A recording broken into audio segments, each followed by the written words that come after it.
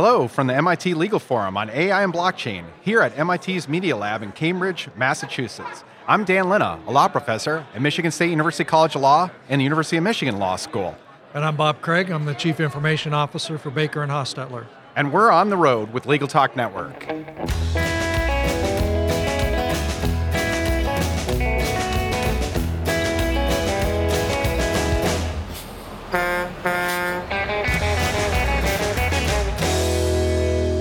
And we're back. Thank you so much for joining us on the road. It's a pleasure to be here at the MIT Legal Forum on AI and blockchain. And today, we're talking about AI and blockchain. And I'm really excited to be here with Bob Craig, who is the Chief Information Officer at Baker Hostetler. Bob, can you just introduce yourself and tell us a little bit about what you do at Baker Hostetler? Sure. I have been in technology all my career, going on 36 years, and spent 26 of those years with law firms. So I always say to people, I'm not a lawyer, but I could play one on TV because I've observed how lawyers interact with technology for more than 26 years now. Okay, so I've been coming to these kind of events now for a little while, starting with some of the reInvent law things, and been seeing a lot happening around artificial intelligence, and now blockchain is one of the really hot topics as well. And starting to see a growing number of law firm lawyers and chief innovation officers, kind of like you. I've seen you a few times at events like this. Right. Can you tell us a little bit about why you're here? Yeah, I've been with Baker & Hostetler for more than 20 years now, and so that means a couple of things. One is it gives me a lot of latitude in terms of the areas I explore on behalf of the law firm because I know the law firm so well. And so they've entrusted me with exploring various emerging technologies, most recent of which, of course, is blockchain. And so the ability to engage in the broader legal ecosystem on an emerging topic like this, and in particular to be able to do it at MIT, I think is just a terrific opportunity to start to bring our industry more intimately into the conversation about what could be with respect to blockchain and the future of law. Okay, and I want to follow up on that, but first, you're doing a presentation here. Can you just tell us a little bit about what your presentation is going to be all about?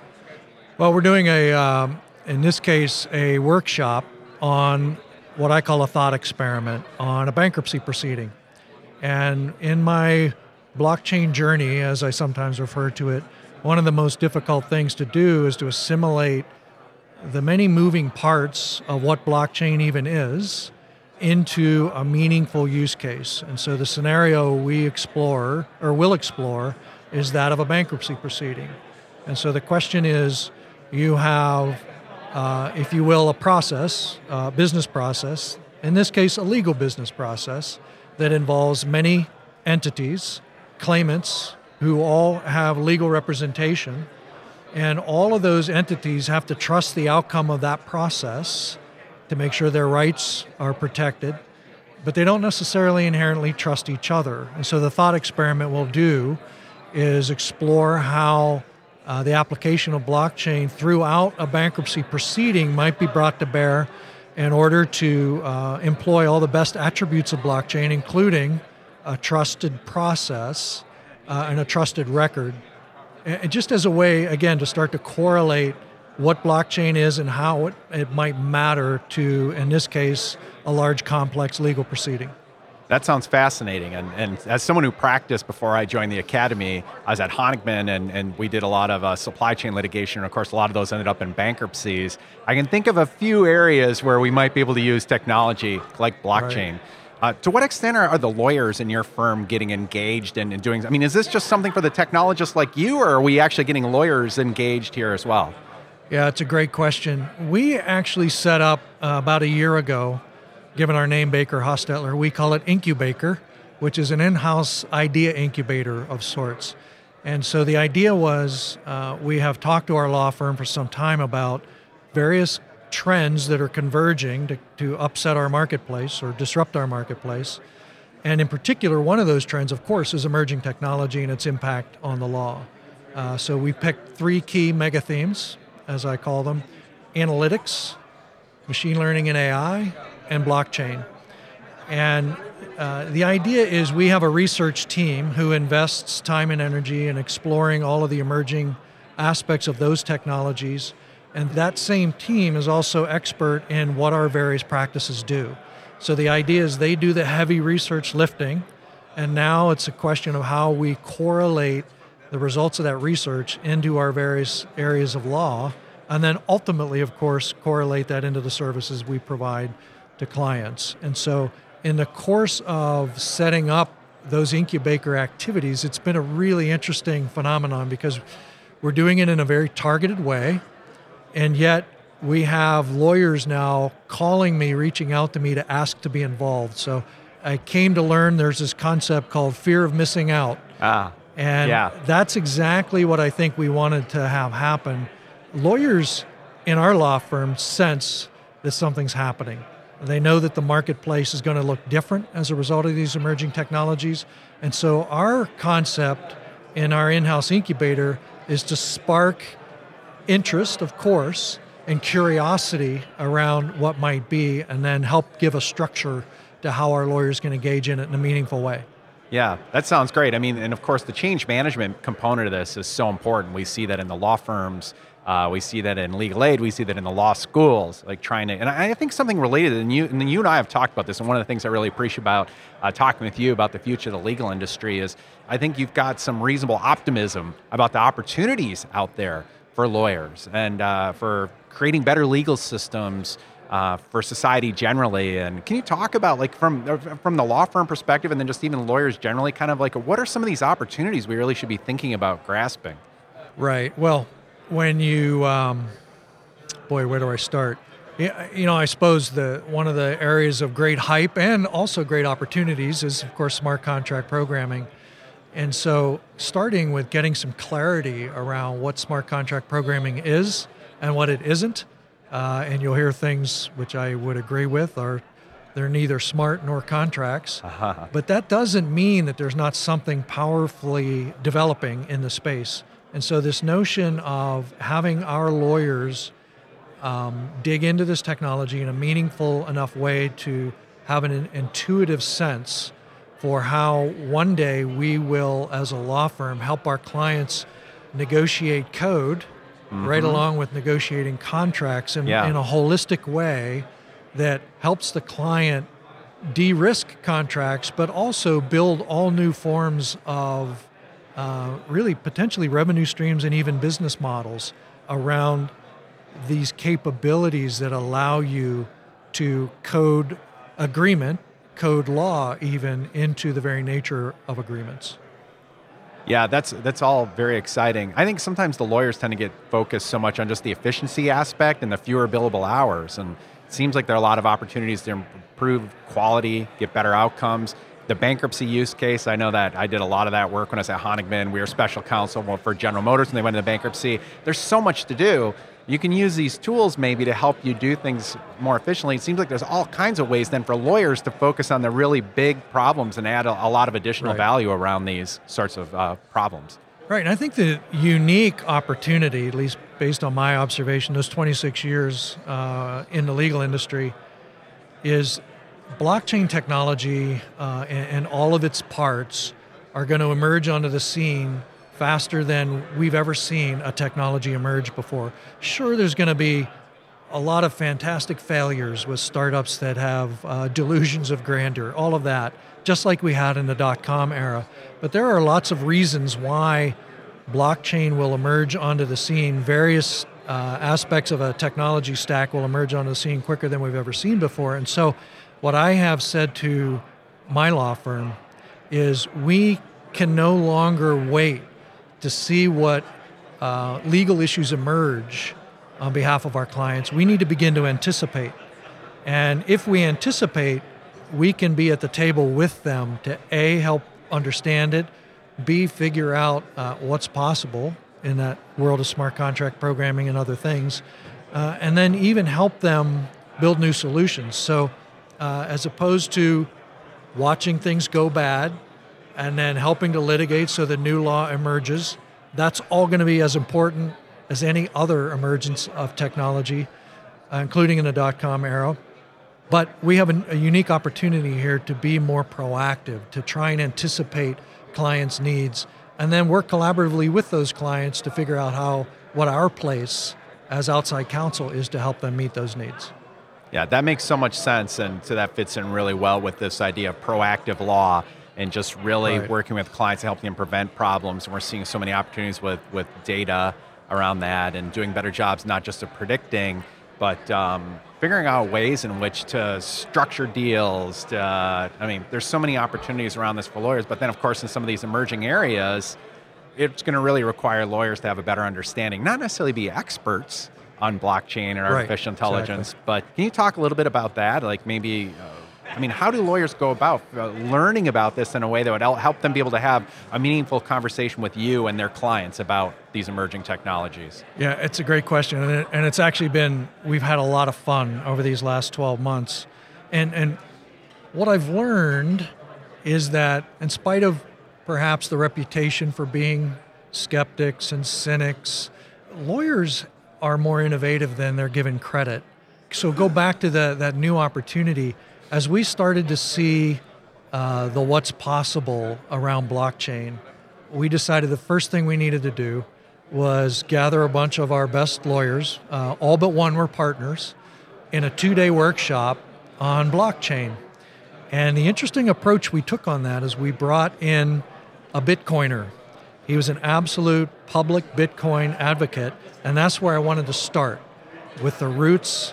We know that the roots of blockchain starts with Bitcoin. And so we did a 2-day workshop where those lawyers flew into my office in Cleveland, Ohio, and walked through the history of Bitcoin right down to the proof of work and how it worked. And it was 2 of the best 2 days of my career, just watching lawyers interact at a really kind of tough and challenging technical level of Bitcoin in this case. So that planted seeds that are now growing roots. And that team of lawyers, 2 of them happen to be here with me today at the MIT Media Lab Forum. One's a patent lawyer and one is a copyright lawyer. And so the roots of their interest, and I think the start of their kind of intimate knowledge of what blockchain is, started in that 2-day workshop in Cleveland, Ohio. And so my job, as I see it, is to spark curiosity and then get all the right lawyers kind of slipstreamed into all the right conversations so that we bring a broad base of knowledge and awareness across a full spectrum of practices in a way that's impactful and meaningful. And I say it that way because what you see today otherwise in a traditional law firm context is you've got a couple of lawyers who will dive in deep, and that's all terrific. That moves the conversation. But I really feel a sense of urgency around having a broad base of knowledge inside my law firm across a full spectrum of practice areas in order to get us equipped to be able to anticipate what our clients' needs are in this space. Yeah, that's really interesting. So a question I have then related to that. So you're trying to get the lawyers across the whole firm up to speed on these things. What role do you think law schools ought to have in this ecosystem? What should law schools really be doing to prepare you've got a wide spectrum of types of students across these different schools. You've got kind of the top tier law schools that are producing the grads who are going to firms like yours, and then you've got people going to solo practice. And what do you think the law schools should be doing in response to all this? Well, I absolutely believe in this emerging notion of legal engineering. And so going back to the smart contract programming conversation, I happen to not be an advocate that all lawyers need to be coders. I think the practice of law is much more nuanced and specialized than that. I do, however, think that all law firms have to be equipped with lawyers who are coders. And so this notion of beginning to develop these unique and specialized roles that all need to be holistically brought to bear on clients' problems is where our future lies. And we'll either have to create that ourselves or we can work in collaboration with law schools in order to have the law schools build that expertise with an eye toward us hiring that expertise. And so that's the area that I'm interested actually in building out some collaborations. So a semi-structured collaboration with a handful of law schools who can help get around a table, envision what that role even should look like and do, and then get it defined, and then grow those lawyers who come out with that expertise instead of having to develop it inside my law firm. All right, well, we can work on prototyping that, Bob, and then we can roll it out to the rest of the schools.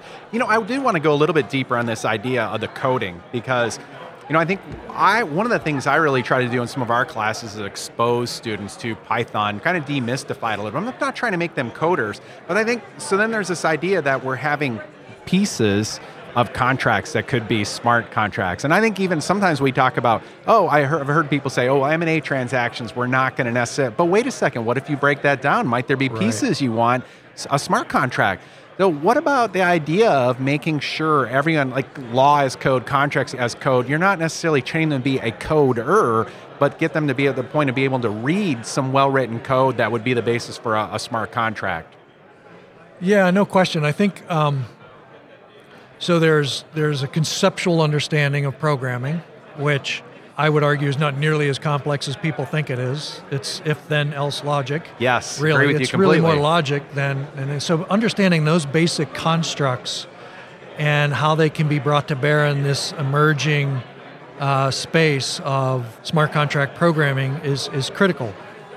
Then there's this question of perhaps a deeper level of engineering around knowing those concepts. How could you engineer a whole different legal process, a legal transaction?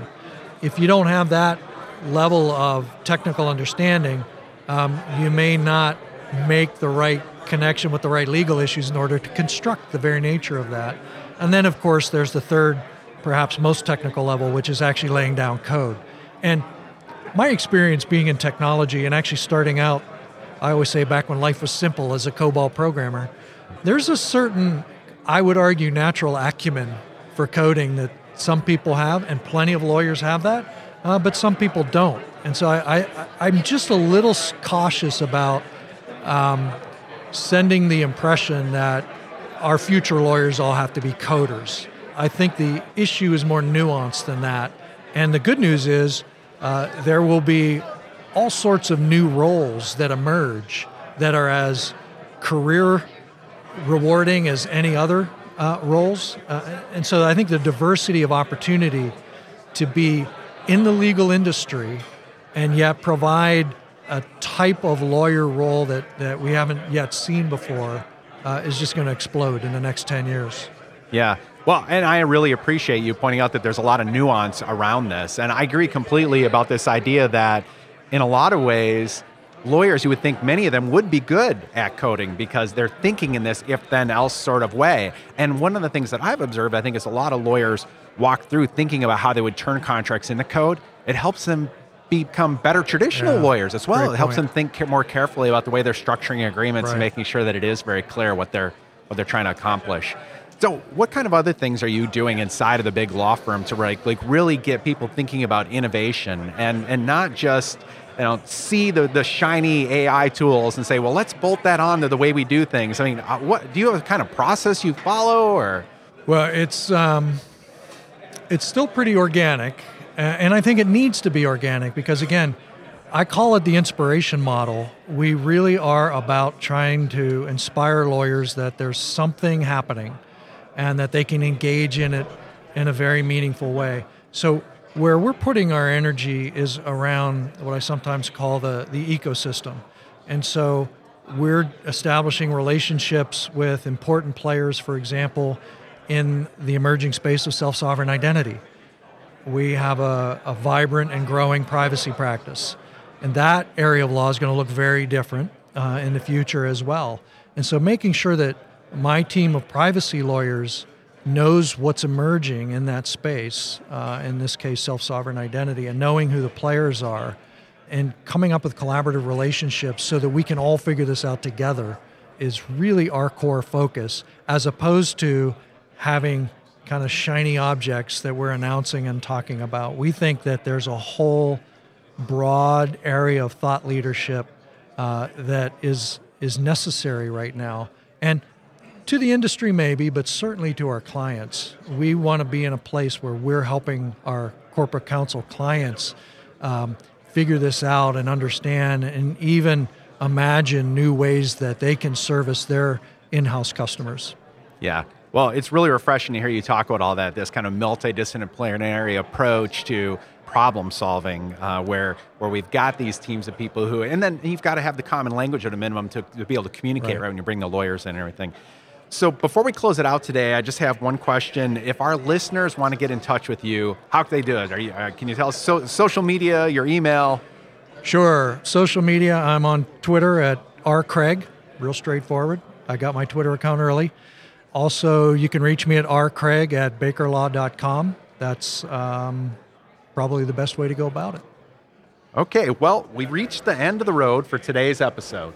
I want to thank our guests for joining us today. Thank you, Bob Craig, for joining us. I want to thank the MIT Media Lab for hosting us here. And also want to thank our listeners for tuning in. If you like what you heard today, please rate the show on Apple Podcasts. And we'll see you next time for another episode of On the Road with Legal Talk Network. If you'd like more information about what you've heard today, please visit LegalTalkNetwork.com. Subscribe via iTunes and RSS, find us on Twitter and Facebook, or download our free Legal Talk Network app in Google Play and iTunes. The views expressed by the participants of this program are their own and do not represent the views of, nor are they endorsed by, Legal Talk Network, its officers, directors, employees, agents, representatives, shareholders, and subsidiaries. None of the content should be considered legal advice. As always, consult a lawyer.